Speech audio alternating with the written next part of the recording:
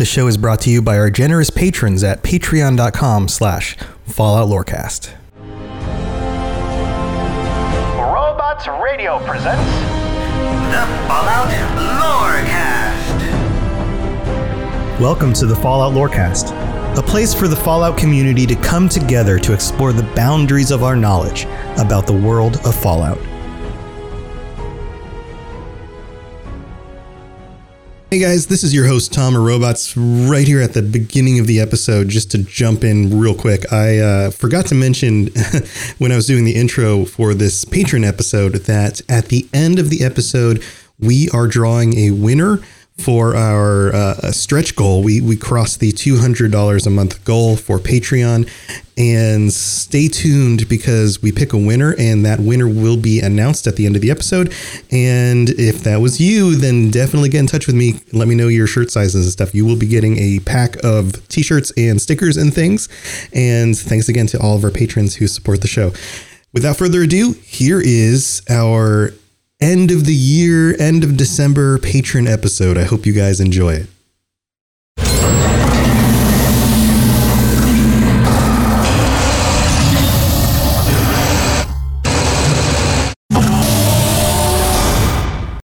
Hey there, everybody. This is your host, Tom or Robots, and welcome back to, this is always my favorite episode of the month. This is our patron special. So welcome Wastelanders and Vault Dwellers. And not only is this our December patron special episode, this is our end of the year episode as well. This is the last one we're recording for the Fallout Lorecast for this year. And it has been quite the year. This is almost exactly a year from when I started the show. And to just to say thank you to you guys to start this off, we have 7 Tier 4 patrons. One of them hasn't quite popped in yet. We have a feeling Aperture Flash is out on the road somewhere in his truck. But thank you to everybody who helps fund the show every month. And a number of these Tier 4 patrons have actually been patrons at other tiers for even longer than that. So thank you to everybody. I can't tell you how much I appreciate everybody who's on the show this week and all of our other patrons and just all of our listeners. I had no idea when I started the show that it would be such a fun time and a wonderful way to make new friends and have awesome things to talk about it. And it would grow this much. And before I get into introducing everybody, I wanted to just kind of give you guys a quick update on what's going on with the show for the new year. And so, and a lot of this is because of your support. And I've kind of hinted at this before in some of the previous episodes, but my schedule is changing as of the first of the year. I am moving from a full-time work schedule to a part-time work schedule. So that's mostly thanks to you guys and your support, and also having a wonderful wife who's willing to, let me take that chance, because I'm definitely not covering my full income yet. But the hope is that I can continue working on podcasts, the podcast network, and those kinds of things, and get to the place where I can start replacing my income and continue to double down on the things I'm doing with the Fallout Lorecast and the other shows, including, and you may have seen it just the other week, I did a visual, like a video component for the show as well. So I'll be doing more of those on YouTube, and we're going to keep doing more of these fun episodes. And that's where things are going. So enough on that stuff. I just wanted to say thank you again to everybody, because that's super exciting for me to be able to jump into a new adventure on this second year and see what else we can do with the show and the community. So to start this off, let's get to the patrons, because that's really what this episode is about. So we have with us this week a True Dog. A True Dog is back. Welcome back, True Dog. Hello. How's it going? How was your holidays, your vacation? Did you take any time off? I took 2 weeks off, and I never take time off, so it's been really nice. That's awesome. That's so nice. Well, welcome back to the show. And then we also have, I'm going to say the full name here, because just in case anybody wants to chat with you on the Discord, RF Robinson 96. Welcome back to the show, or welcome to the show, back to the Discord. I don't know what I'm saying. Hey, how's it going? Hello. Well, welcome. It's going good. Good. Just don't mind me, because I actually might get a little distracted, because I am playing Fallout 3 right now too at the same time. Oh gosh, well now you're doubling up on the Fallouts, so that's yeah. Awesome. Awesome. And then we have, you know what I forgot to note was that this, before I say the name of our next guest, this is an After Dark episode. So if you are listening to this with children, the topic today is darkest decisions. So this is going to get really dark, and there's going to be some blue language, we can say, and some adult topics and those kinds of things. So maybe earmuffs. If you're listening with kids, you may want to listen to this at a different time. So just a quick little warning there. But our next guest goes by the name Shidiot. Welcome, Shidiot. How's it going?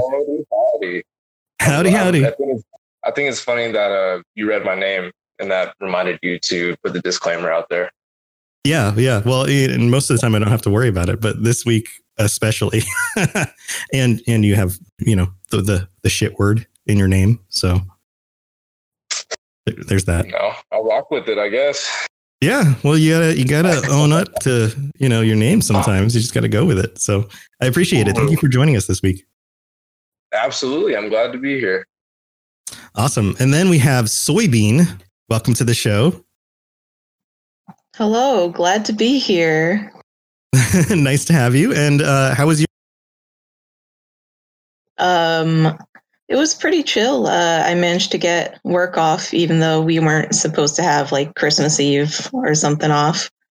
Oh, nice. Yeah, I got to have some time off too. So went and visited some family and stuff. So I'm back in the house doing the regular things, back to recording the pods, and I feel a little bit more refreshed. So that's nice. Yeah, I think I ended up more tired because I picked up The Outer Worlds, and so I've just been playing that all day.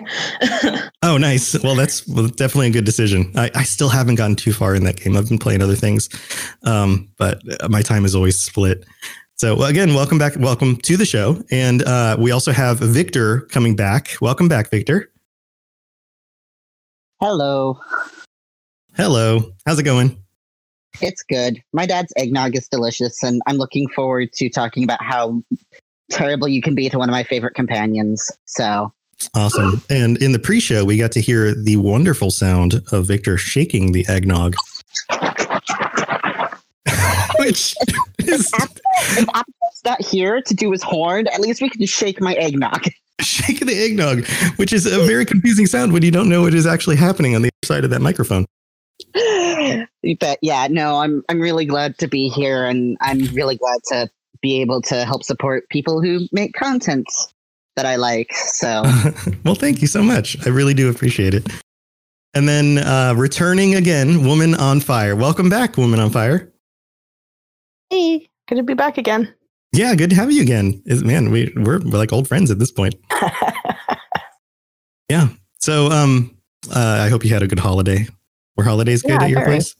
Yeah. What's that? What holidays were good at your place? Very. I was sharing pictures of all the crazy Fallout stuff that my husband and children and parents gifted me.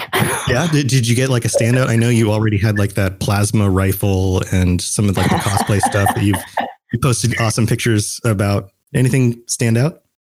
Yeah, I collect the little mini figures, and my husband got me a whole batch of them that I was still missing, and then he 3D printed little shacks from the game and painted them and distressed them and did everything. So now I have what we've been referring to as the Fallout dollhouse. Yeah, that's awesome. That sounds awesome. You posted some pictures online about that in the Discord. I was actually going to say I saw the Fallout cookbook, and you said you were cooking. How the Salisbury steak turned out by chance? We haven't made it yet. It's on our list. I just haven't had a chance to go to the grocery store to get more stuff. So okay. As soon as I give that a shot, I will definitely be posting my reviews. That's awesome. Yeah, I've seen the cookbook for the Fallout cookbook and the Elder Scrolls cookbook, and my wife and I joked about picking those up, but we're not the best chefs. So we've been actually, one of the things we did over this break is we watched a lot of the baking shows, like the holiday baking competition and that stuff. Those people are magicians. I have no idea how they know what to do. I mean, that's like, there are things I know a lot about. Baking is not one of them. I can't bake for my life, but I could definitely follow a recipe. Yeah, well, that's good. That's good. Hey, before we dive in, did anybody else, any of the rest of you guys get any really cool Fallout things for Christmas? Pick up anything really cool worth noting? I got the Outer Worlds, but no Fallout stuff. Well, hey, it's like tangentially related, so that's cool. Yeah. Got a Nuka Cola Girl poster for like clearance. It was like $6.95 and originally $20. And it's just like a little sweet 6x12 Nuka Cola Girl. She's riding the Nuka rocket, and yeah, I know what that looks like. That's awesome. Yeah, I've got all this Fallout stuff all over my office and on my desk at work and all over the place. So. I didn't get anything in particular yet, despite getting my mom fandom stuff. However, my little brother has not sent me his gift to me yet, so it remains to be seen. Well, you have to fill us in on what you get from there. And we're actually still waiting to celebrate with my wife's parents, so there might be some other funny little things showing up for us too. All right, well let's dive into our topic this week. So again, we're doing darkest decisions. So that we kind of left this up for you guys to interpret how you wanted to talk about these, a quest line, a situation in the games, your perspective on just difficult decisions that you had to make in the games and maybe some of the darkest things that you decided to end up doing. So this is going to take a really interesting turn, I'm sure. So we're going alphabetically through the list. So True Dog, why don't you start us off? What are you bringing to the conversation about darkest decisions? Well, I guess in a word, kidnapping, which I never thought I would do in a video game, but Fallout 3 had me do it. Okay, so take us on this journey. So what are you talking about specifically with kidnapping? Was this a quest line? So there's the DLC for the pits where you get to go to Pittsburgh, and there's two warring rival raiders there who are trying to usurp each other, one with slaves, one the owner of these slaves, Asher and Turner. And through the process of like a long quest line that was super hard, you end up kidnapping Asher's baby for Werner, or potentially killing the baby, I think, is the other choice. So it was kind of a decision both ways. What I think the worst part were the moral implications. Like, it was one of those gray quests where no matter what you did, you either did something wrong both ways.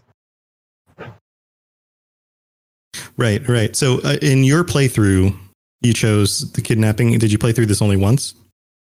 So I usually play a good character, and I try to go along and do the right thing. And in this situation, getting the baby would result in you freeing slaves. And I was like, oh, okay, I'll just do what I've been doing the whole time. I had already played Paradise Falls in the lower portion of the map, and I had been a good person. I had freed the children there. And then when I went to this situation, I'm like, oh, yeah, I'll just be a slave, freer again.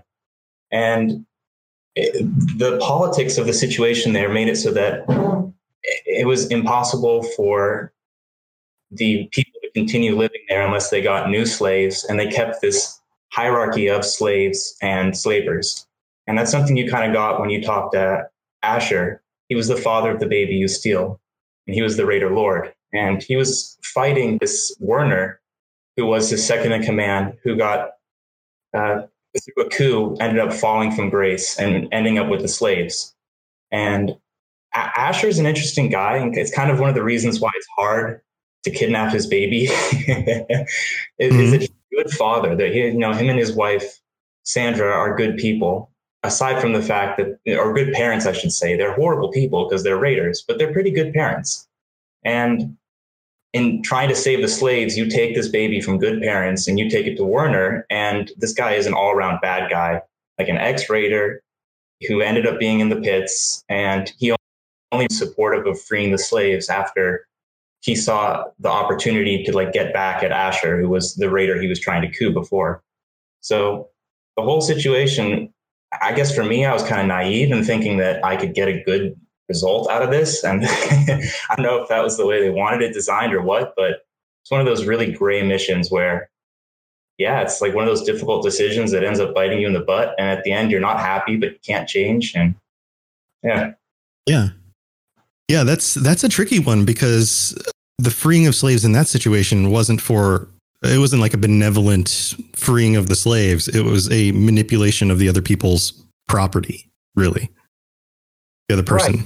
Right. Well, that's it, like the moral implications of what was going on there. And it's also kind of interesting because Asher, he did own these people, but he always said that he would free them if he got the opportunity. And all he needed to do was extract this cure from the baby that you kidnapped, which is his own daughter, and then he could give it to everyone. And the only reason he was bringing slaves to the pit is because they couldn't have babies anymore.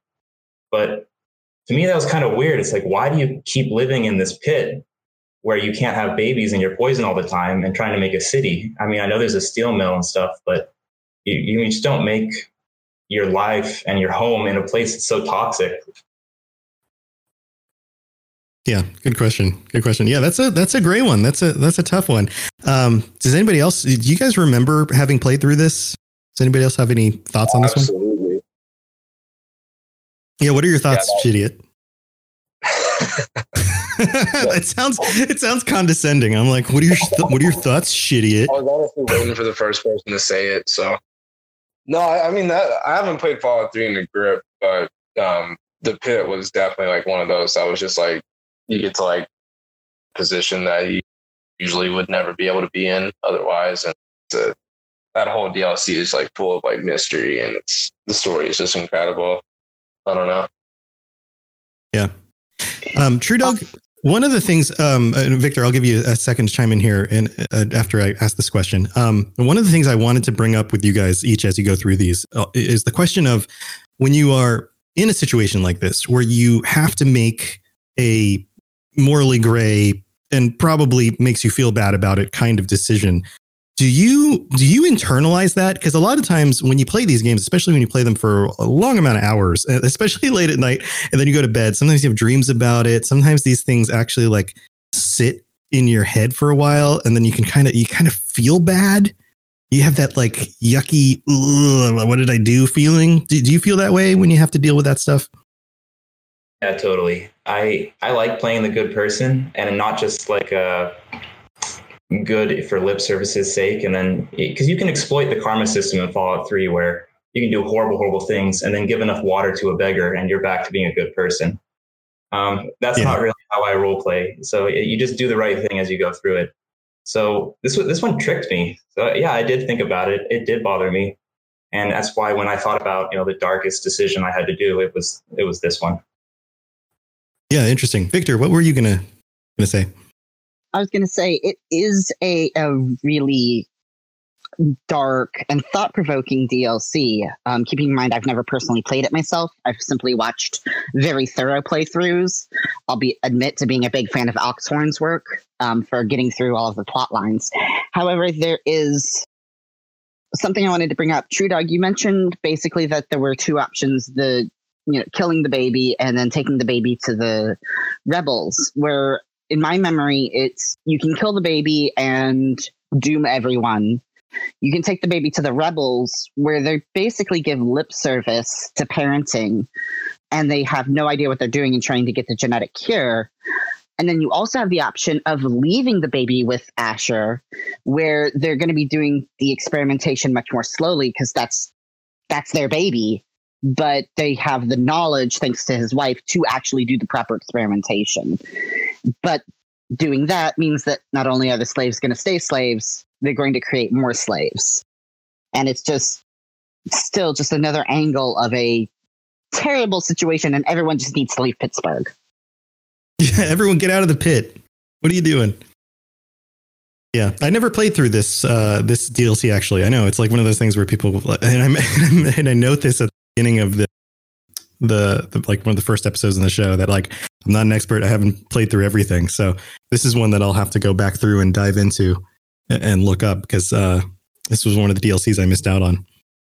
Sorry, go ahead. True Dog. On a side note, sorry. No worries. It's a tough DLC as well, because they strip you of your weapons and they've got a unique mechanic to it. And so, yeah, it stands out as one of the DLCs in the third one. Interesting. Chidiot, what were you going to say? Oh, it's not really important at all, but what was that weapon that you got? The assault rifle that had the scope and the silencer built onto it in the pit. They were all over the guards. I only remember the auto grinder, that axe that you would get when you came in. that the slaves would use. But so no, I don't know. No, on a side note, that was like I used that gun all throughout Fallout. That was like the incinerator. It's like, I don't know, it's something close to like the incinerator, but yeah, that gun, the best. Yeah, I'm sure somebody right now is yelling at their car stereo. It's called this. It's this. Don't you guys know? Yeah, that's what happens when you're in the middle of like doing a show like this. You're like, crap, what was the name of that thing? And then you don't remember it in the spot. So, well, very cool. Very cool, Street Dog. Yes.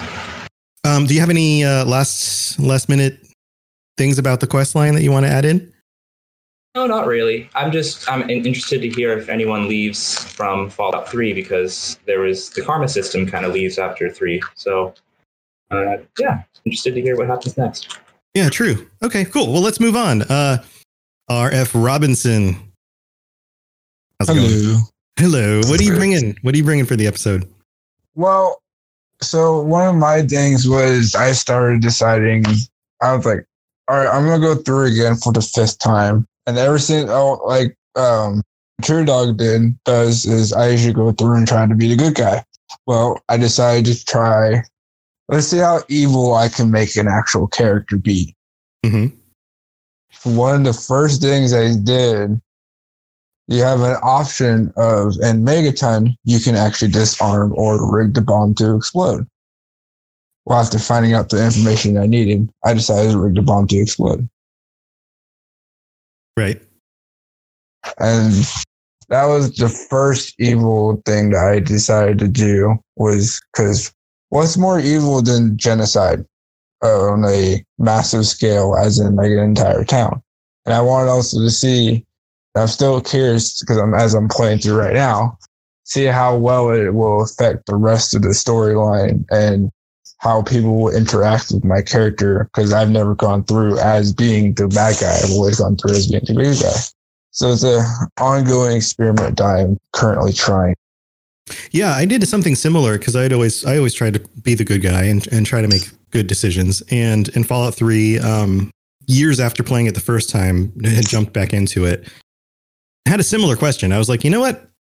I'm going to go right to Tenpenny's place and follow through that quest line to actually blow up Megaton and see what it does. Because I wanted to see, because, Fallout 3 is, oh gosh, how old is it now? 14 years old, something like that. The technology isn't super duper awesome, but I was like, well, what do they do? Do they like leave a crater in the ground? Does everybody die? How does that work? And it was interesting how many things I didn't see yet because I never took that option before. But there's definitely things that occur because you take that option. Right. Because like one of the things that I figured out, because after I also went and did the Roy Phillips quest, side quest too, that you get from the chief security guard at Tenpenny's place. And I slaughtered all of them. Then I went back to the ruins. Yeah. And I actually met up with some of the refugees. First thing they do is attack you. Wow. So that was a fun thing to find out, is that you will encounter refugees as you go along, and they will attack you first sight because somehow they know. Yeah, word has gotten out somehow, or the game just flags you as now an enemy to them. Yeah. So when you take on a new playthrough like this and just decide, okay, I'm just going to be evil, does that feel different than like True Dog's example, where you kind of accidentally make the decision or it just plays out in a way that you just were like, crap, I did something bad. Does it feel different when you just go in from the beginning and are just like, well, screw it, I'm just going to be a douche and kill everybody? Like, did you kind of feel like numb about it from that perspective? In a way, honestly, no, because I mean, I'm not going to lie. I do have some, so I'm pretty sure at least half the people in the world have some dark thoughts at some point or another, or some dark side to them that they've always kept in the back of their mind and never really brought forth to reality to see or try to think about what kind of how dark they could actually truly get. well, I figured out this is the best way I can actually release that side. So it not really numbing. It's kind of eye-opening and interesting to see my actual true reaction to, okay, if I were to apply these to real world aspects, how would I perceive them, or how would they make me feel? Mm-hmm. And so how do you feel after doing that stuff? Well, given what I've been through life and everything, it's honestly not as bad as I thought it would be. Oh, interesting. You're just like, well, whatever. And it may be partly because it is a, it isn't reality. It isn't reality, but at the point is, I also just look at the way that the world is today. It's like, what's different? You hear about everything bad on the news, but yeah, what's the difference of if you see it in a video game or if you see it in real life at this point? Yeah, well, I think there's the difference between like actually physically doing something to people around you in the real world. Right. I think there is that, your brain does know the difference. Yeah. It still feels bad to do something to somebody, do something malevolent in a video game. What did the rest of you guys think? Did you guys ever go down this path and do a playthrough where you blew up Megaton? Anyone else take this on? Yeah, I've definitely done it once before. And I mostly just kind of did it for the incentives. Like at the time, I thought Tenpenny's Tower was a sweet place to live. And you kind of, you give up the trade at Megaton, but you also gain Gustav's cash. And I kind of just did it for the incentives mostly. Yeah, the min-max kind of thing. Getting that small home in Megaton as opposed to like a huge suite at this cool tower, Right. Who else had some thoughts? Oh, I guess I get the same sandwich every single time, and I guess I played this game the same way every time because I always saved Megaton and had made my home right as you walked in on the left and did everything the same way, no matter what to play through. Yeah, and I this one was really tough because you can actually go through that quest line, and I kind of poked around it to see if I could get some XP just for kind of going along it, or the one that allows you to get into Tenpenny Towers. And it's tough. You got to go for a long ways. And so as a player, you're committing to blowing all those people up for a while. And I couldn't do it. Interesting. So, Ibeen, did you have something you wanted to say? Yeah. I was going to say that I didn't take the evil option in that sense. I did disarm the bomb. But the funny thing is, most of the time when you go through the natural way of doing it and disarming the bomb, the sheriff ends up killed. Right. Yes. Yeah. However, at the time, the person who introduced me to the game kind of spoiled me in a way and said, oh, make sure your explosives is high for the first town if you want to, help out the people. And they didn't tell me exactly what was going on. And so I got there and I saw the bomb. And so I literally entered the town, saw it, and disarmed it immediately. Then the sheriff basically approaches you and says, oh, you fixed it. You did it. And so he never died. And so I got the best option. Wow. The best ending there. And you just took care of it. You just walked in. Yeah, you're just I got this. I told my friend, I was like, oh yeah. And then the sheriff congratulated me. And my friend was like, wait, what? It was pretty interesting. Oh, that's interesting. Yeah. See, you never know with these games, the way they program them. Because that is clearly an option that things could have gone down. If there's something else that connects to, like if the sheriff is alive and the bomb is disarmed, does that mean that something else happens in the game somewhere else, or with some other quest line being that the sheriff is still alive? You never know. You never know if that actually has some sort of later implication, even though that's the least likely thing to occur. I guess the only thing is now that the kid isn't an orphan, which is nice. Yeah. Interesting. Man, you're bringing back all these memories. RF, anything else on this one? No, not that I can think of at the moment. Okay. All right. Yeah, you'll have to let us know how your playthrough of Fallout 3 is going as you continue this evil rampage of yours. Gladly. Yeah, give us some updates in the Discord. I would love to hear how that turns out for you. I'm sure there's lots of situations that most of us probably will never have actually tried out, being that most people take the good path. Right. It's also about how you do it too. Cause like my character, as I started him out, he was good as growing up in the first part of the game where you can like play through as they're getting older. Uh-huh. So he was a good kid until he snapped when the overseer was threatening his best friend. Oh, so that's kind of the way I perceive it too. Oh, interesting. So that was the like straw on the camel's back. Yeah, that was when he finally first got violent because he even helped out Butch and didn't do anything to him. But as soon as he saw the overseer, pointing a gun at his friend, he just started going on a giant rampage. And that's when he killed all the guards and everything. Oh, that's good. I like how you have like a built-in motivation for that.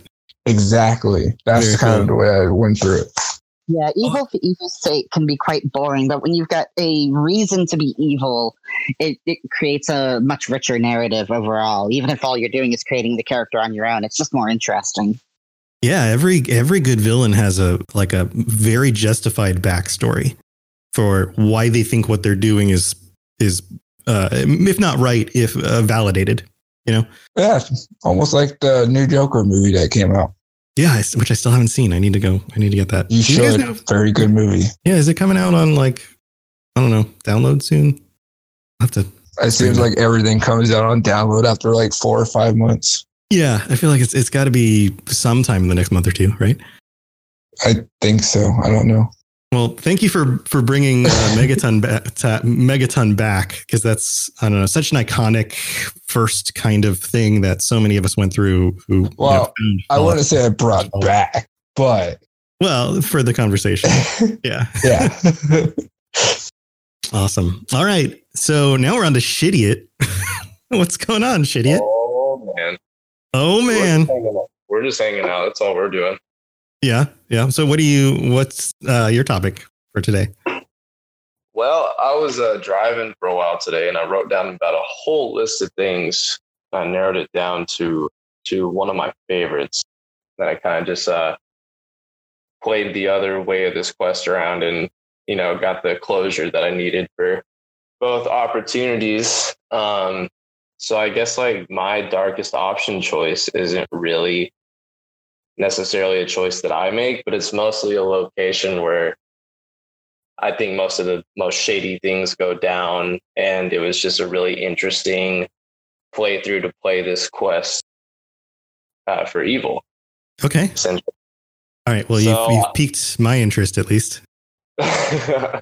So it was pretty much just revolving around the Gomorrah.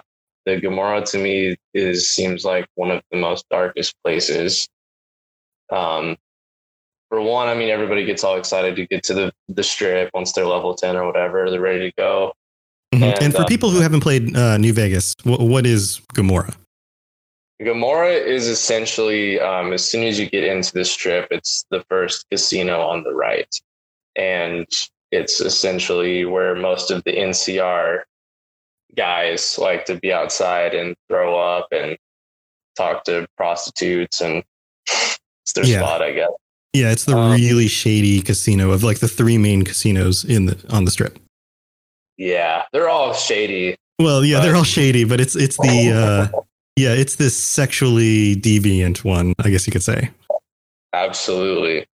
So, I guess for people that don't know, it's you essentially get this quest called How Little We Know, and that can be obtained from doing Bye Bye Love, or anything to really get or going to Mick and Ralph's and asking for work. And they tell you that, Gomorrah stopped buying guns from us. What's going on? And you do some dirty work around the Gomorrah, and you talk to the lowest level lieutenant that you can possible, and his name is Chino. And essentially, you just kind of dig up some dirt on him because everybody thinks that he's out for, he's got a big stick up or something. And so you loot him and check out his journal, and you can hold it up as blackmail pretty much and get information that he's actually not the bad guy, but Sal and Nero, who are the casino bosses, are actually up to some really dirty stuff. So as soon as you start figuring that out, he's got two right-hand men, which are Clandon and Troik, who are both being hooked up real nice. The Gamora, they're being hooked up. They're the good guys. And as you start searching around them, you figure out Clandon is a pretty twisted guy. He's essentially, you're figuring out what these guys are doing for the Gamora. So you pretty much loot Clandon and figure out that he's making explosives for some reason for the Gamora. And on top of that, he's making like super gnarly snuff films and like torturing women and yada yada. And figure that out. Get to Troik, and you figure out that he's harboring in a bunch of guns through NCR supply caches for the Gamora as well. And with that being said, kind of off the point, Sal and Big Nero were trying to sabotage Troik for whatever reason. And the whole thing that got me twisted is I didn't really understand why what this conglomerate of explosives and guns and explosives were for. I said explosives twice, I think, but essentially, right. Essentially, I figured out that the Gamora was staging an attack on the Strip to distract the NCR from the attack that was going to happen simultaneously at Hoover Dam, which I didn't know that. I just figured that out, and I thought that was a pretty crucial evil thing, and I usually always help out Kachino and, get him to be the guy because he's a cooler dude. Not about that. But this time I helped out Sal and Big Nero and sold out Kachino. And it was kind of crazy to be on the other side of the spectrum of I really took a turn for the whole battle. And I haven't got to play the battle quite yet. This the after effect, but that to me seemed like one of the most vivid dark decisions that I had made in Fall, for sure. Yeah, that opens up a lot of different thoughts, a lot of other questions that I have, because does it affect the big battle at the end? What was the connection? I mean, these are things I'm not sure of. I haven't really looked into a lot of stuff. I did play through the game, but it's one of those, like, you're giving me ideas for future episodes. I'm like, what are the connections here? Are they connected to Caesar's Legion? What else was going on in the background? Right. Yeah. Interesting. Really, really interesting. And it just seems like one of those situations where if you get involved at all, you're probably doing something crappy to somebody. Absolutely. Yeah. Wow. Interesting. Now, one of the things I remember the most about Gamora is early on, the first playthrough, playing through it and feeling like immersed and, seeing people walk around in their, leather get-ups and stuff. And then a few years later, loading it back up and going, when you get to the point of graphics and games are improved, and you're like, man, these character models with these funny leather outfits are really kind of dumb looking. Yeah, right. The faces in Vegas are pretty hilarious. Yeah, Certain and pretty derpy looking. Yeah, the derpy faces and the funny these are supposed to be sexy outfits, but they're really funny on the character models. Yeah, on the ghoul dudes and stuff. Yeah, that place is a freak show for sure. Yeah. So let's open this up to everybody else. Do you guys remember this quest line specifically, or have any thoughts about Gamora and having to, visit it on the Strip? Did any of you play through this part of the game further, or have any thoughts on it? I personally, this is one of the quest lines that I know the least about for New Vegas. However, I just want to give kudos to Obsidian for naming it Gamora, with, Sodom and Gomorrah from the biblical stories. Right. Just letting people know that these people want you to know just how bad they are, and that this is, well, to quote Star Wars, a more wretched hive of scum and villainy cannot be found. Uh-huh. And just for lore wise, I kind of appreciate that whole thing. Yeah. It's nice when there's a name like that. If you understand the reference, you automatically go, oh, this place is full of sin, because that's the reference. That's the reason why in the Old Testament God destroys Sodom and Gomorrah, is because they are, like you said, a hive of scum and villainy. Honestly, with that story, the only way they could get much more obvious is if, like, somewhere about 50 yards out from it is a pillar of salt. Wait, is there actually a pillar of salt? No, but like if they put a pillar of salt. If they put a pillar of salt, yeah, that would be amazing. I wouldn't put that past them, though.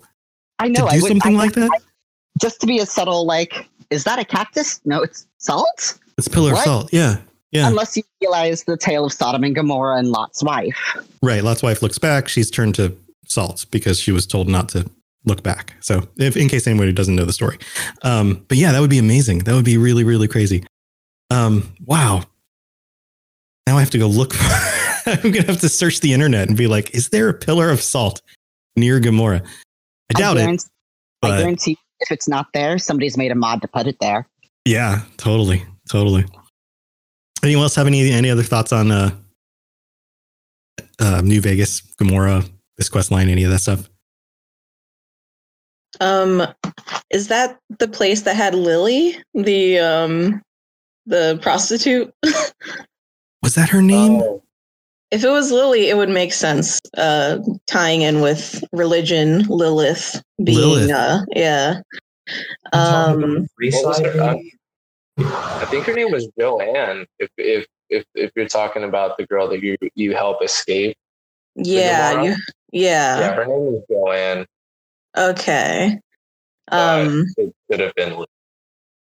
Yeah, I don't personally remember that much. I knew it was something along those lines, but tying in with the After Dark theme, I guess, in New Vegas, I always have a lesbian character, a female character with the perk Trichez La Femme, which is the female equivalent to Confirmed Bachelor.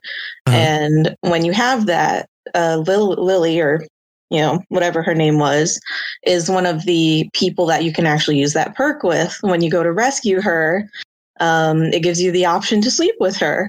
And oh boy, you take it. And then you have to sit there awkwardly for a minute while the screen is black and there's moaning. And it's oh right. Yeah, and it's a situation. Yeah, it's a situation, all right. But that happens at the Thorn with Ruby too, doesn't it? Or Red, whatever her name is. I don't remember. I don't remember. It's the ring fighting on the north side of New Vegas, and then you can. Her name is Red or Scarlet or something like that. I guess that's like the straight male's version of Joanne, essentially. Okay. I was going to say, were you guys talking about the ghoul that you can get for the Atomic Wrangler? But no, you guys are talking about somebody else. I can never remember. That was it. Yeah, there is my interjection. Interesting. I can see a future episode coming for like all of the man, that was a pun I didn't mean to intend. All of the sexy characters. Future episode coming. Adults only. The Valentine's Day episode. There you go. Love in the Wasteland. Awesome. So should you get anything else on this quest line or any other last minute details? Not that I can think of. I feel like that took me forever to describe. Has anyone cussed yet? Shit. Well, I said shit because I said your name. Oh, okay. It happened. I didn't want to be the first person to do it, but we had to break the ice. Helpful. Yeah, it broke the ice so everybody can calm down a little bit. Everyone is on their like best behavior. They're like, I don't want people to think bad about me and my bad words. I told this story. So Aperture Flash, who isn't here yet still, and maybe he'll be able to join in later. Said something like, "Oh, we'll finally get to hear Tom say fuck." And I was like, that's funny. I mean, I generally tend to keep things PG, right? Because I want people to listen, but like, I'm not averse to bad words. And I told the story on Discord that I used to tour in a band and those kinds of things. Some of the guys in the band were good boys who tried not to say bad words and those kinds of things. And one of the other guys and I just didn't care. And so one of them kept saying things like, they would say the F word instead of saying fuck. And one day, this other guy in the band looks at him and he goes, "Wait, you mean the fuck word?" And from that point on, that's like anytime anyone says the F word, I look at them and go, "You mean the fuck word?" I had a moment earlier this week where my 11-year-old just turned to me and said, "Oh, fuck." And I was like, I had this horrible issue where it was kind of like, I want so badly to tell you not to say that, but right now I'm laughing so hard, and this is my proudest parenting moment. I don't know. Just right there in public. Are we all going to take turns in cast now? What's your favorite curse word? Everyone say it at the same time. Ready? 1, 2, 3. Sons of bitches. Oh man, that's funny. This is going to be like the break in the middle of the episode right here.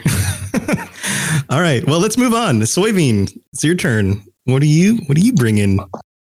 Hello. All right. So, I want to start off by saying I also tend to not do evil playthroughs, mostly because I do feel it in my soul at midnight, and I regret all my decisions ever, and I reload a save file.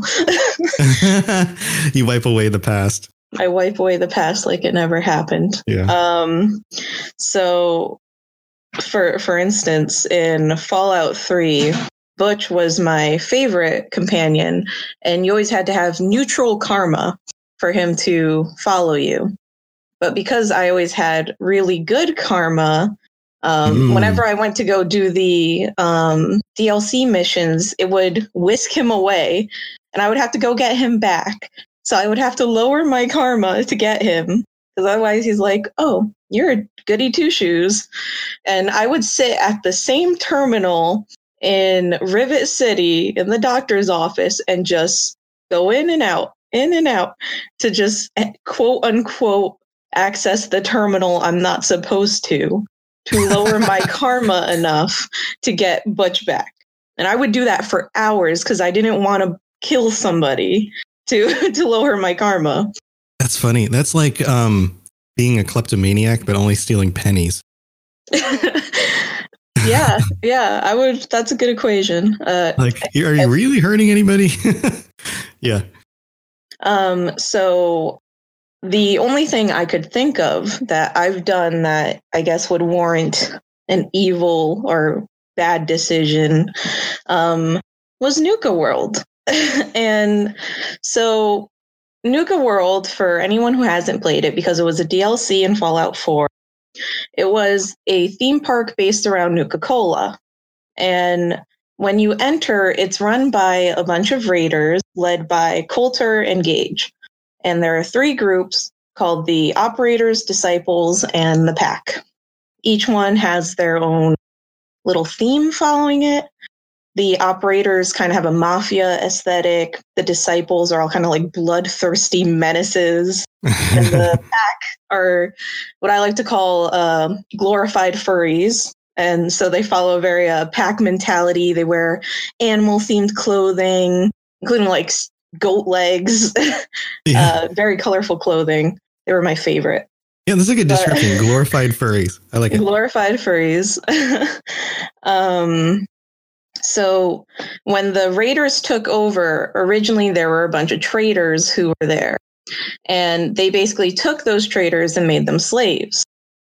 When you get to Nuka World, you basically take over as the lead raider captain instead of Coulter.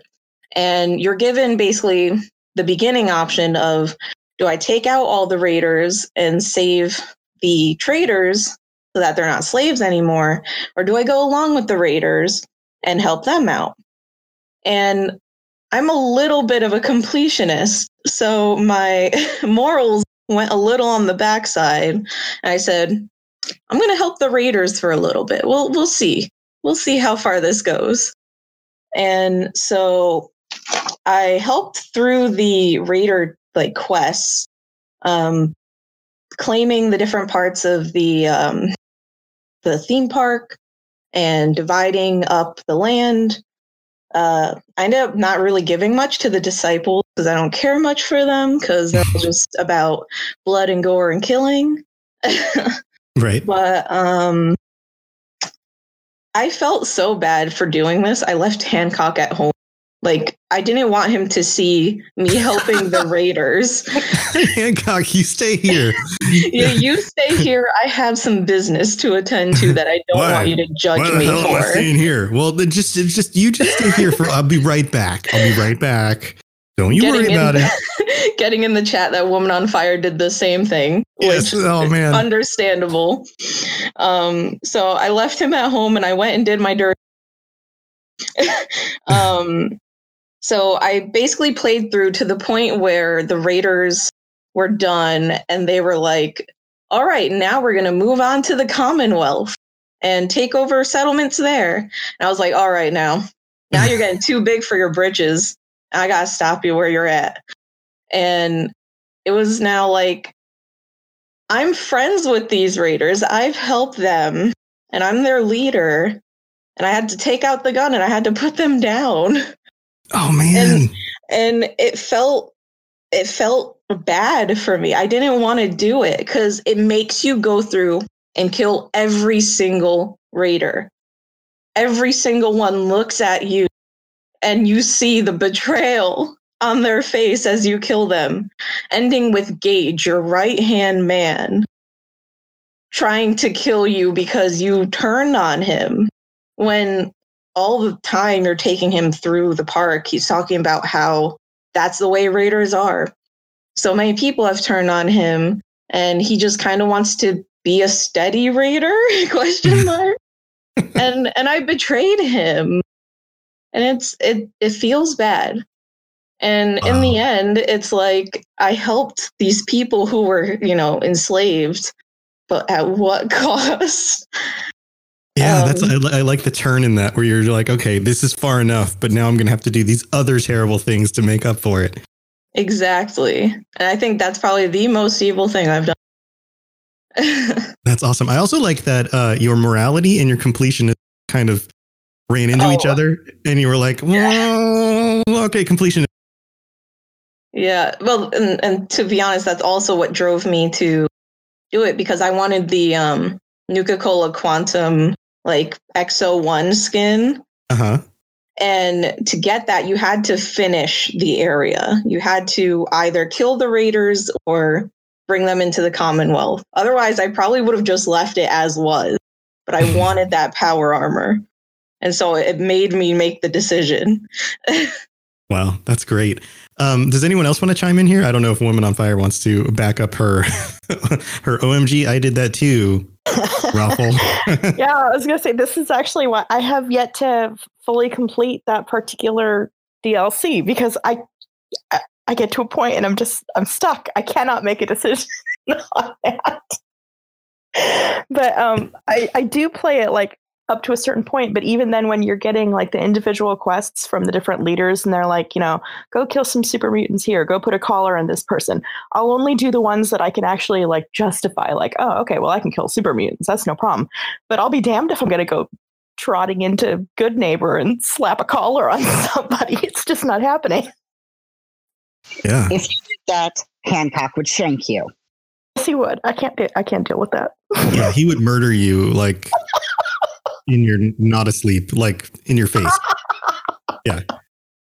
That's why he was left at home on both of us. I can't handle the judgment. I always left him in charge of the chems selling booth so that he had something to do and the temptation was there. And I think he enjoyed it, but I need you here. Just I need sell you the things. here. Don't do any. Just sell them. Feel bad about it. That's funny. Awesome. Anybody else want to chime in?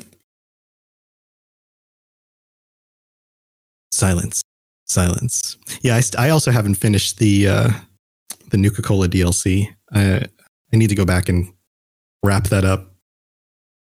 But I like the description of the glorified furries. Pretty good.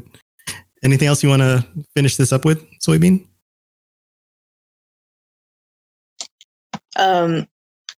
Yeah, I guess. I would say similar to Woman on Fire with the individual quests as well. I was very picky about the quests I would do for the different factions. And I will say also that while the pack was my favorite, I hated that they fought animals. They did animal fighting. And I was like, no, that's just rude.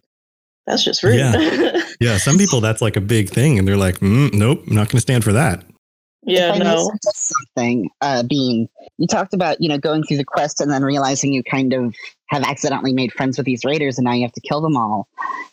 I feel like part of that might be the way that you viewed the quest. Keeping in mind, this is coming from somebody who hasn't played, but viewing the quests as, can I do this action? Can I do this action? Breaking it down into the individual actions and not quite looking at the overarching ambitions of the various raider packs. You know? Yeah. It's almost a commentary on society to a certain extent, like all these little tiny actions that you can tolerate and they turn into this one big, huge mess that was never your intention. Yeah, exactly. That's kind of why I brought it up, because I realized in hearing that kind of had that corollary. I mean, yeah, you're right. It definitely was a part of me going through this and then almost being taken by surprise that they were like, all right, now we're ready to move on to the Commonwealth. And at that point thinking, oh no, I can't help them do this. Yeah. What did I get myself into? This is snowballed. Totally. Well, interesting. That was a good one. True Dog, did you have something? I was thinking she did the right thing, because if you let them just snowball out into the Commonwealth, they start taking over peaceful settlements, and then you're really on the dark side at that point. Yeah, totally. It's I don't know if you guys have been watching The Witcher, but the whole when I have to choose between the lesser evil and the greater evil, then I just don't make a choice. that whole thing. I don't know if you guys have been watching The Witcher, but that's what this kind of stuff makes me think about. I saw the first episode, yeah. And I would say I would have not done the choice if it were not for the Nuka-Cola quantum power armor. My weakness, the beautiful power armor. Oh man, I collected power armor in Fallout 4. So it was my... I'm sure Ped would be very proud of you for going after the power armor. Oh, true. If you have any questions about Nuka World, I'd be delighted to answer them. Hello there, old chap. Good to see another of General Atomic's finest, still eager to serve. Awesome. Well, thanks for bringing that one up. That's a fun one. All right, on to Victor. Victor, you said you have a kind of a long one for us. What are you digging into this week? Or this month, I guess. This time period. Period of time. Go ahead. It's whether or not you make the choice to sell Arcade Gannon to Caesar to operate on his brain tumor. This is a little bit more extensive because, first of all, you have to play some really weird logistics to manage to get high enough in the Legion while also still having Arcade as a companion. Like, when you go out to do this quest, and that's kind of the end goal you want for helping out Caesar, you have to plan it out well in advance if you've played the game before. It's pretty difficult to end up in that situation and just so happen to have Arcade as a companion. Right. Now, how do you do that? Like, what's the difficulty there for people who, I mean, most people probably didn't help the Legion, and I'm sure some people didn't play New Vegas. So what's the situation around this? The situation around this is New Vegas is a game of various shades of gray when we're talking about the factions. The only quote unquote pure good faction is incredibly naive and entirely non-militaristic, and that's the followers of the apocalypse. For the main players, House, NCR, Brotherhood, and Legion, most of them are shades of gray, except in most people's opinion, the Legion. They are like the greatest of all of the possible evils. And pardon me, I'm going to have to change over from my Discord page over to my apps because I took lots of screenshots for various notes about this. Okay. But essentially, just to give some people some background, Caesar's Legion happened when, let me triple check, but I believe it is. Yes. So originally Caesar's name was Edward Sallow, and he was part of the followers of the apocalypse.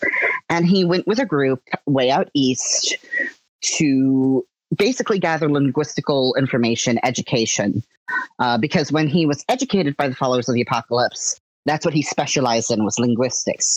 They met up with Joshua Graham so that they could talk more to the local tribes and get their particular dialects. Eventually, they were all captured by the Blackfoot tribe, and all of the tribes were fighting each other. And Edward basically went, I don't want to die. And in their travels, they had uncovered a cache of books about Roman history, particularly Julius Caesar's crossing the Rubicon and retaking Rome. And so, despite basically all of the other people in his group, mostly the followers of the apocalypse, thinking this is a bad idea, he basically trains their captors in the art of Roman war so that they can defeat their enemies and he doesn't die. And because of that education, they eventually make him leader. He takes on the name of Caesar, and eventually, with his tribe, pardon me, conquers all of the other tribes. I believe it's 86 is the number. And then starts marching west. They hit basically close to Hoover Dam. Joshua Graham famously led a contingent, lost, got covered in pitch, set on fire, and shoved down the Grand Canyon, which ends up becoming more relevant in Honest Hearts. But right. now, just a little bit of a punishment there. Just a little bit. Just a little bit. I mean, at least he wasn't put up like a degenerate on a cross. Sorry, that's one of the common ones you hear. And now, because of that loss, though, now Caesar is camped on Fortification Hill outside of the Strip, basically kind of not all the way on the edge of the map, but farther away so that he can watch the Brotherhood and watch the NCR and do, instead of skirmishes, try to plan out a large battle. And due to his the slavery, misogynistic, the peoples he conquers, he completely removes any kind of culture or identity from them. That's the main reasons why. Oh, and also the ridiculous punishments: Joshua Graham, crucifixion. Mm-hmm. I'm pretty sure they've got a couple of other things. That's why most people consider the Legion the biggest evil. Yeah, they're pretty brutal. I mean, with the NCR, they've got the political infighting and there's corruption, but they aren't actively harming the common man on the streets. Right. So why is it so difficult to keep the companion alive and set this all up? It's not keeping the companion alive. It's keeping the companion liking you. Because if there's one thing in this world that Arcade Gannon hates, it's the Legion. In fact, when you first meet him and you first find out that he can speak fluent Latin, he is very quick to say, and I didn't learn it from the Legion. Mm-hmm. He will not speak to you if you are wearing Legion armor. So you have to play to his... You kind of have to min-max it. You have to do the things that he likes best to counteract the fact that you're helping the Legion. Right. Or just leave him at home selling the chems while you go off and... Sorry, callback joke. Go on. No, there's a couple of ways of doing it. And there is a bug where you can... he basically won't be in your party, but you can still sell him despite not leaving Caesar's tent. The plot in the quest in question. I love the name of it's Et tumor brute. And basically Caesar admits that, yeah, I've got a tumor in my brain and it's probably going to kill me. And there you go. Your options are operate on him and min-max so that you succeed in the operation yourself. Fix the auto dock, sell Arcade to him, or basically either by sabotaging the auto dock or purposefully messing up the surgery or just not having the check for the surgery, kill Caesar. And the reason I wanted to talk about this one is because, first of all, Arcade Gannon is one of my favorite companions. Like, him and Hancock are probably my two top favorite companions. But from a lore perspective, Caesar and Arcade are similar in the sense of they are two of the very few people in the Wasteland to have what is known as a classical education. They have read the ancient classics. They are fluent in Greek. I don't want to say that people in the Wasteland are stupid. They aren't. But this is more of a scholarship kind of mindset. Right. They're uneducated. Right. But Arcade and Caesar are highly educated. To, like I said, beyond a degree of your common Wastelander. And that whole thing just really interests me a lot of that. And just going over the endings you can end up getting, basically, if you sell Arcade to Caesar, you can either have... If Arcade is a slave of the Legion and Caesar dies, at the end of the game, what's his name? Lanius kills him. If you sell Arcade into slavery and the Legion dies, Arcade dies as a civilian casualty, essentially. But my favorite is if you sell him and the Legion wins.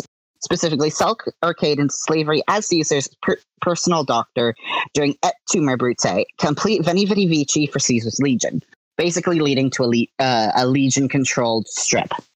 The exact ending is, tricked by the courier and imprisoned by the Legion, Arcade remained Caesar's personal physician for several years. Caesar grew fond of speaking with such an educated man on philosophical matters. Arcade became his unwilling intellectual sparring partner. After years of such servitude, during an unguarded moment, Arcade used a surgical scalpel and his bare hands to disembowel himself. Lacking any other skilled medical personnel, the Legion was unable to prevent his death. Caesar mourned his loss for months. Wow. And the reason that is so interesting is because... Where is it? Arcade's worst ending directly mimics the suicide of Cato, a writer and opponent of Julius Caesar. It mimics the suicide of Cato when Julius Caesar became ruler of ancient Rome. Cato slipped over while attempting to stab himself and was forced to disembowel himself to succeed in what he sought. Caesar was unhappy at his death. Oh gosh, that's funny. That's really interesting. They were very blatant about like the Roman, the allegories to ancient Rome. Another interesting bit is because Arcade has so many good one-liners that reference classical literature. One of them is if you speak to him after selling him to Caesar, he says, Victus causa dis placuit sed victa Catoni, which is loosely translated as the victorious cause pleased the gods, but the conquered pleased Cato. It's a quote from a poem of a man who wrote that poetic classic as with Caesar as the antagonist and Cato as your protagonist. So basically what it's implying is Arcade definitely knows what kind of situation he's just been put in. And feels betrayed. I mean, I would. And just overall, you're talking about two men who have an education unlike any seen in the Wasteland. And the main reason it happened was because, well, Arcade got most of his education either between the Enclave or the Followers of the Apocalypse. And Caesar got his education at the Followers of the Apocalypse. And due to their positions, they were able to have that leisure to become scholarly and be able to think about things like that. Yeah, it's so as with all of these things, there's so many layers to this, right? There's the writers creating those parallels, historical parallels, the quotes, those kinds of things, and weaving those into the storyline. Then there's the interesting bit about those two characters finding commonality in their education and their backgrounds, and finding that they're probably some of the only people they can actually talk to about these things. But because of ideals, Arcade refuses to. Right. There's this like rift between the two of them. But then there's the other layer of like you being the character who enables this and knowing some of these things potentially, and then putting poor Arcade in that situation where he has to become a slave and has to, like with the very people that he is against and hates and all of that. So there's, the dark side of that. So man, and the complexity of having to jump through all these hoops in order to get this to even work in the first place seems extremely intentional, which would mean that it would be very, very dark for you as a character to actually want to make that happen. Exactly. It's not anything that I personally have played through. I haven't had the opportunity to play New Vegas. But when Oxhorn started doing his Legion run, I noticed the tumor quest and saw this whole bit about what happens if you sell Arcade to him. And it caught my imagination. I'll kind of just end it here on how Arcade feels about Caesar, which is... if questioned about the Legion's use of Latin, Arcade will respond with, Caesar can cite Cato to suit his purposes. This is a paraphrase of the line, the devil can cite scripture for his purposes, from The Merchant of Venice by William Shakespeare. So not only is he knowledgeable enough of this classics that he can quote it, he can misquote it appropriately. Right. Yeah. Man, there's some smart people writing these games. That's for sure. Yeah, it makes me want to play Outer Worlds because Obsidian has such good writers. Yeah. Man, I still need to spend time doing that. I've been out of town. I jumped back into it a little for like 2 hours the other day. And then I've been playing other games. But all right. Well, yeah, very, very cool. Do you guys, I don't know. I doubt any of you guys who played through New Vegas sided with the Legion. Chances are you didn't. Did any of you guys actually tinker with that? Or was it all just, pro NCR or, anti-Legion? Yeah. I'm guessing not. True Dog? Yeah, for another project, I was looking through the probability for players to get a good or a bad ending. And I don't know if you guys are familiar with the Infamous series on PlayStation. It's the one with lightning, and you kind of have a karma system. Yeah. So the new one, Second Son, that came out with the PlayStation 4 was a successor of the second one. And apparently something like, and I don't remember off the top of my head, but I'd safely say like 70 to 80% of the people who picked an ending in that picked the good ending. And it actually influenced, if you've ever played the second game, what the world was like when the third game, Second Son, came out. And so it seems just from like a little bit of looking, most people pick the good option. Yeah, I think that is true. And I've heard some similar stats that for the most part, people will try to do the good thing, or at least what they think is the good thing in the situation, whether it plays out that way or not. But I know that, and we've talked about this on previous episodes. I know that when I was younger and I had more time as a teenager, it was, sometimes you would just purposely do the terrible thing in the game because, like Ken from Chad Fallout 76 story will say, like you'll purposely drive on the wrong side of the road or on the sidewalks in GTA to run over everybody because, you're a bored kid and it's fun to see everybody scream and get splatted by your car. Right. But for the most part, when you're actually in these games and really playing them, you tend to make the good choices. I think the main reason people choose evil endings in games like these, especially these, I don't want to say endlessly expensive, but wildly branching games like Fallout 3 and Fallout New Vegas and to a degree Fallout 4, is they'll play through it the original time and they'll play good, but then curiosity gets the better of them, and so they start exploring other routes. Yeah.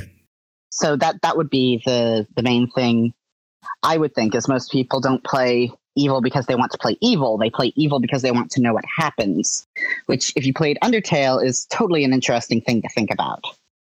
It's another one of those games I haven't played yet. Shidia, do you have a thought on this? I think it is a matter of like morality. Everybody's going to play the good guy, but also with all the Fallouts, they make it almost like, for me, I like to do every mission almost every way possible, get all the guns, complete it all, say I've done it. But Fallouts make it almost like impossible to like have a fulfilling storyline as an evil guy. It's like almost like if you were to play evil, like you're screwing over all of your potential quests and like people for like this one goal. So that's kind of one thing that I've always came across myself. Yeah, there's less to the story in the evil campaigns, but since most people don't go down those routes, it makes it more interesting to some. And I would agree. I think the closest they've gotten to having a quote unquote evil campaign that feels fulfilling and interesting plot wise, the closest that I've seen for main game stuff is siding with the Institute at the end of 4, because that still gives me a lot of places to explore. Yeah, that and the pit. You know, like we said earlier, is a cool insight to raiders. One thing, I mean, just on a side note, like the raiders, like I feel like Nuka-Cola was like probably the best in to see what it was like to be a bad guy. And if you pursued taking over the Commonwealth with the raiders, like you actually got to pursue the life of the bad guy and be that guy and be the overlord. But in Fallout 3, you can't ever set side. I mean, the best you can get is with the slavers, and there's probably like 3 quests to that, and it's not really fulfilling, but yeah. Yeah, they've kind of been growing their writing, I think, ever since New Vegas kind of showed them to a degree. This is just me speculating, that having shades of gray in their factions leads to a more interesting game and leads to more replayability, because while the Legion may be the most evil, it's still an interesting thing to try to look through the Battle of Hoover Dam through the Legion's eyes if you're that kind of player. Yeah, there's so many different ways to play Fallout New Vegas as compared to 3. 3 is pretty black and white, I feel, but Vegas was definitely the onset for potential. You can play absolutely however you want and still have the same fulfilling outcome. Yeah, a real sandbox experience, for sure. Raider, that was Raider. Why did I say Raider? Victor. We're recording a little bit late. Maybe my brain's zoning out. Yeah, a very interesting thing to bring up, and I wasn't aware that was a possibility. So very, very cool. Anything you want to end that with? Not in particular. Just, it caught my interest because my favorite companion, but it's not something I would ever do in a playthrough.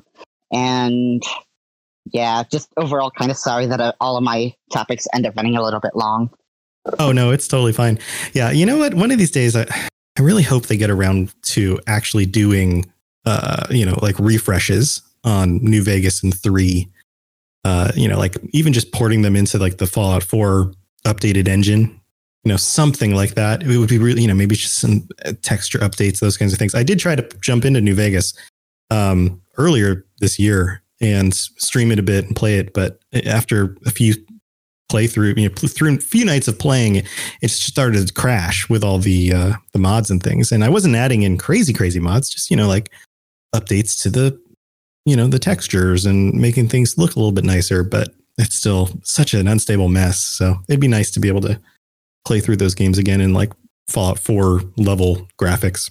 I imagine part of the issue is probably licensing contract stuff with Obsidian, but yeah, no, if they can remaster Skyrim, they can remaster Fallout New Vegas. Yeah, that'd be awesome. I have, when I bought Fallout 4, it came with an add-on for Fallout 3, and I wonder if it actually is remastered or if it's just kind of like a quick little download type of thing. Yeah, I think it's just an update that allows it to play on a PlayStation 4 or an Xbox One, that kind of thing. That'd be my guess. Well, cool. Well, thanks, Victor. All right, Woman on Fire.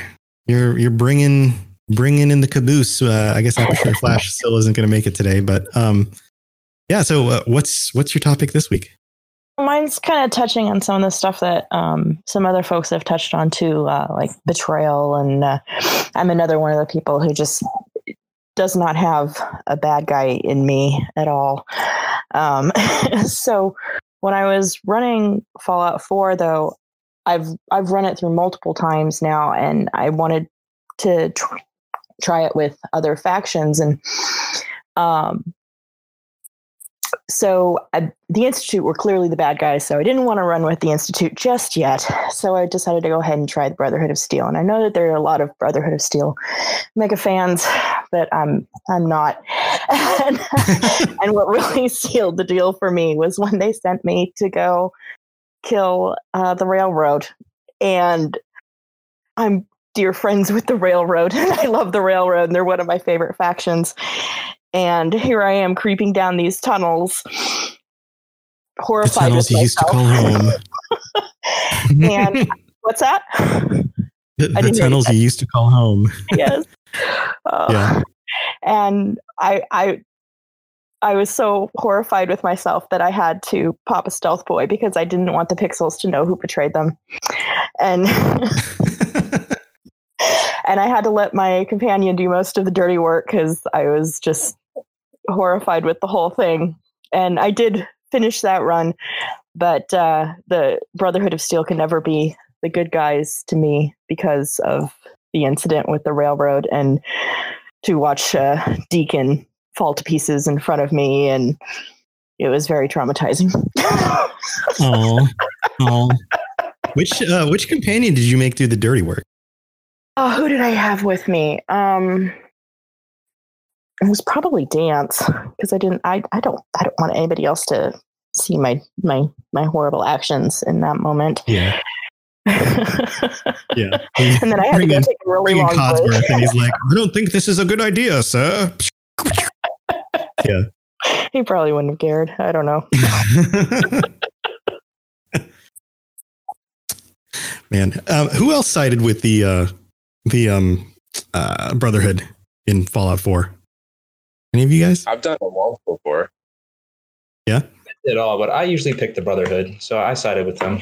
Yeah. Did you have any qualms about squashing the Railroad? I was going along, I was like, oh no, this is getting worse. This is getting worse and worse. And all right, that's what we're doing. Yeah. That was kind of what happened with me. It was kind of like I'm on this path, and it can't end anymore. And oh God, forgive me. Yeah, I got to that point in Fallout 4 in my first playthrough where you really started to have to choose sides, and you were at odds with the other factions.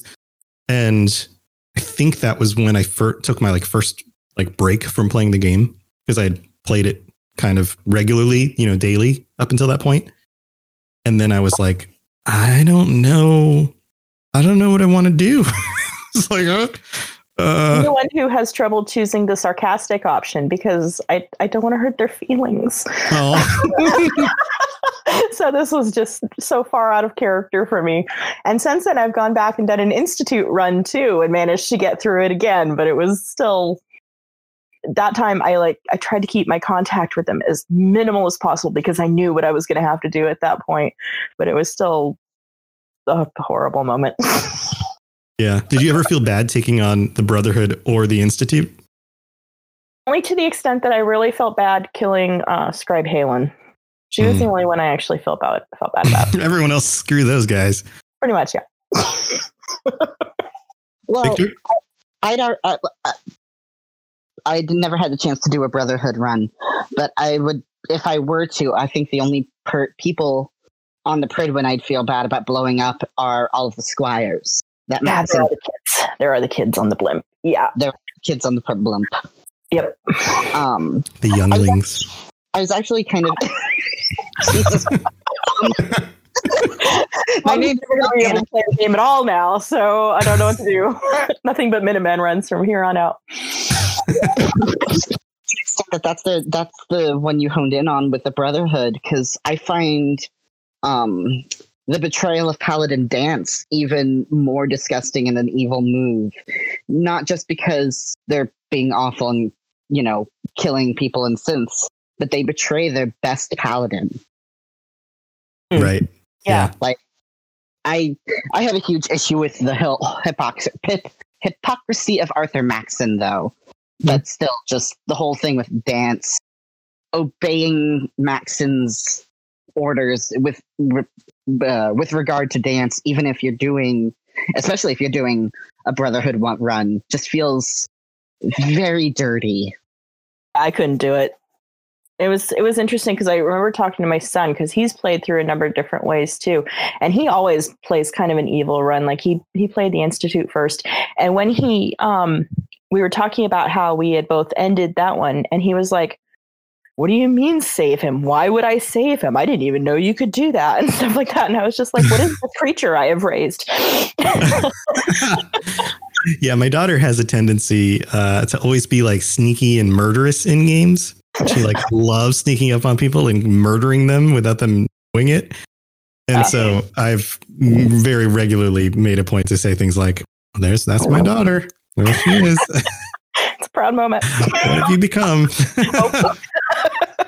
In your son's defense, saving Paladin Dance is kind of like trying to get Arcade to be sold to Caesar. You kind of have to know what's coming and wrangle things just the right way to actually save Dance. It's kind of complicated.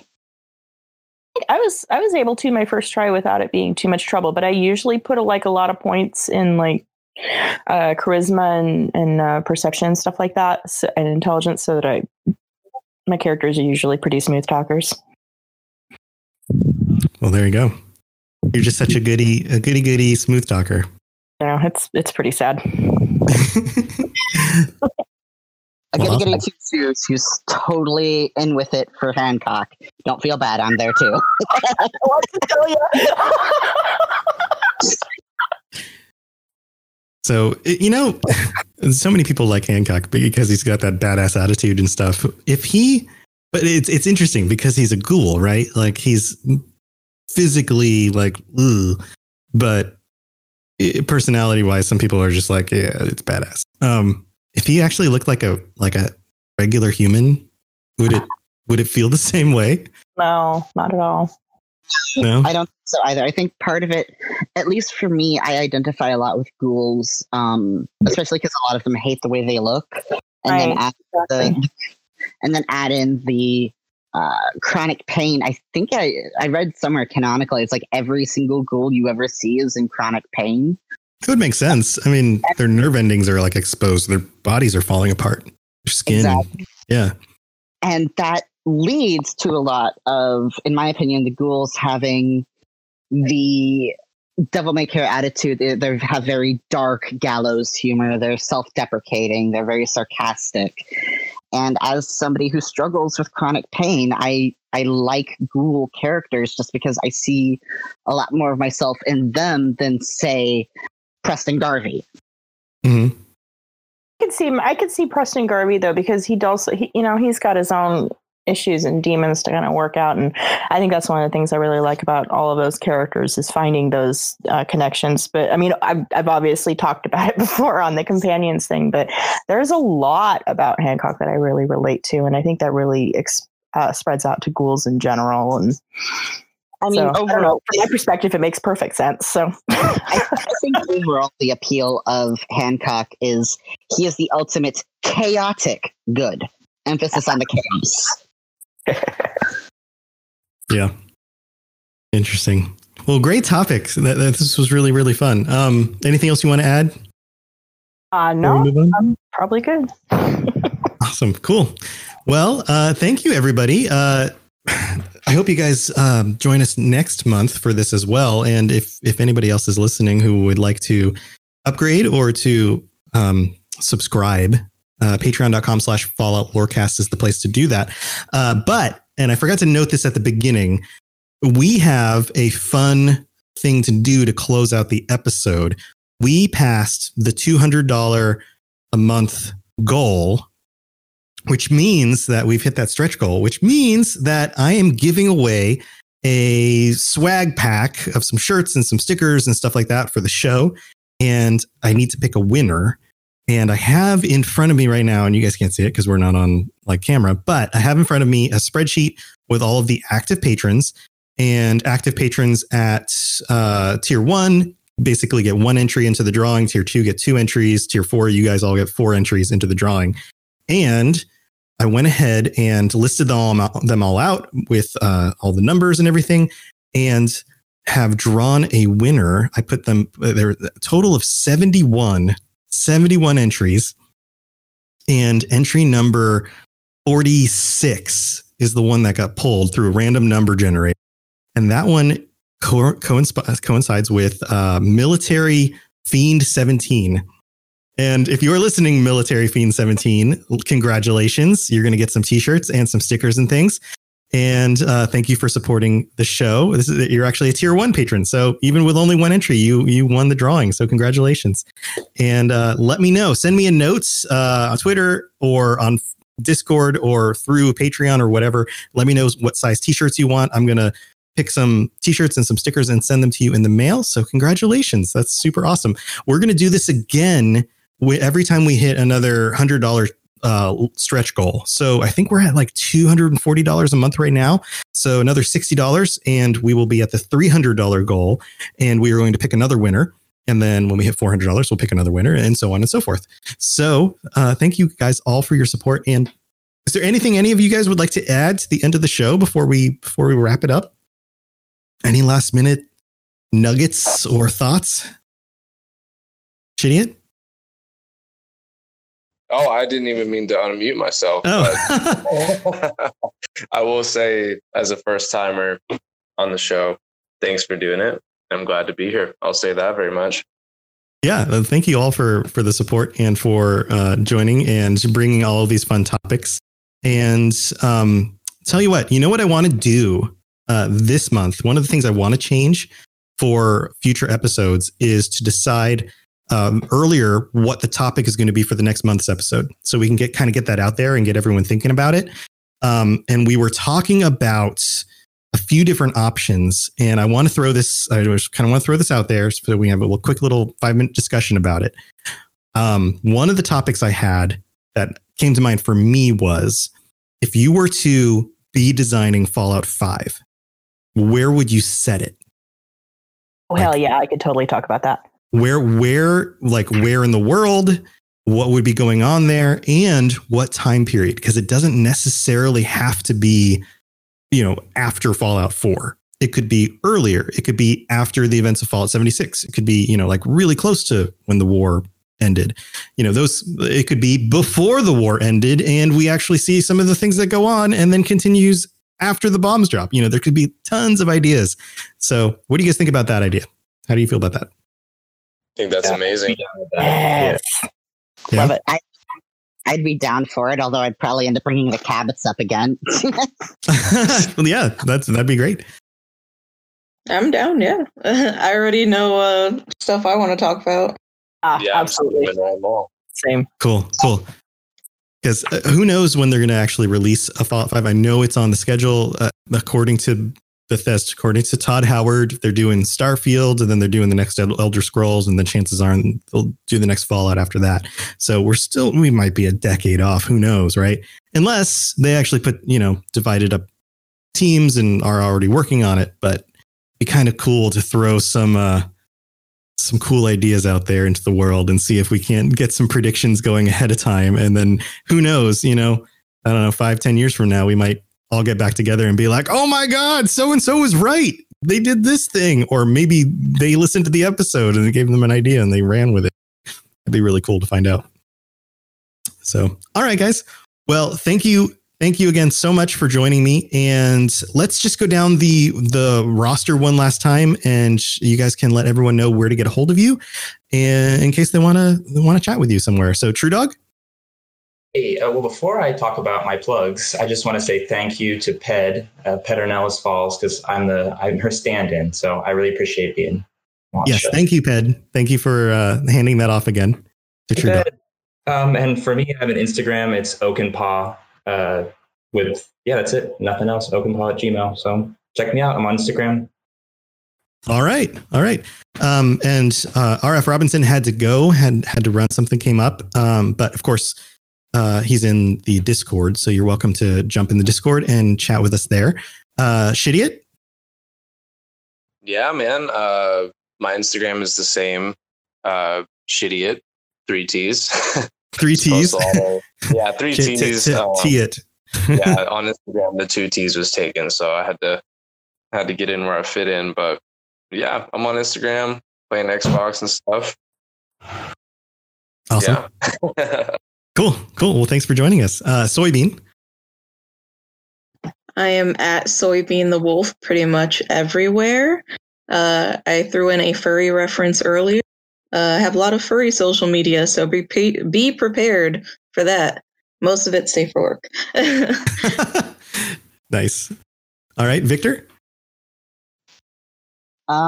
Yeah, I'm primarily on the Discord. Victor, spelled with a K.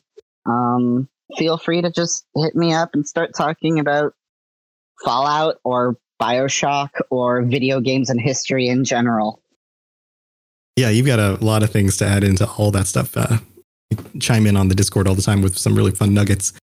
And then we've got Woman on Fire. I'm popping in and out on the Discord, and you can also find me on Twitter at FireWriter with a Y, FYRE, writer, like one who writes. And there'll be fanfic and drawings and cosplay and just general observations on life. Yeah, you're big in the fanfic. In fact, I think maybe since the last episode, we added the fanfic channel on our Discord. Yeah. So if you're into fanfic stuff and you absolutely want to get Woman on Fire's attention, just post in there. She'll be all over it. So definitely talk to you about it. Awesome. Well, thank you again, everybody, for joining me. You guys at the end of the show and in the show notes. And until next week, I don't know, do your best with making decisions, and I hope you guys sleep well tonight. So thanks again, everyone. I'll talk to you guys next week when we get back to one of our regular episodes. See you guys later. Thanks for listening to the Fallout Lorecast. All sounds and music are owned by Bethesda Softworks, and no copyright infringement is intended. If you have something you'd like to contribute to the show, please contact us at falloutlorecast@gmail.com or follow us and post some messages to us on Twitter at Fallout Lorecast.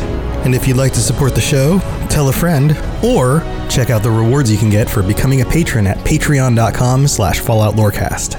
I really appreciate you listening, and I'd love to hear from you soon.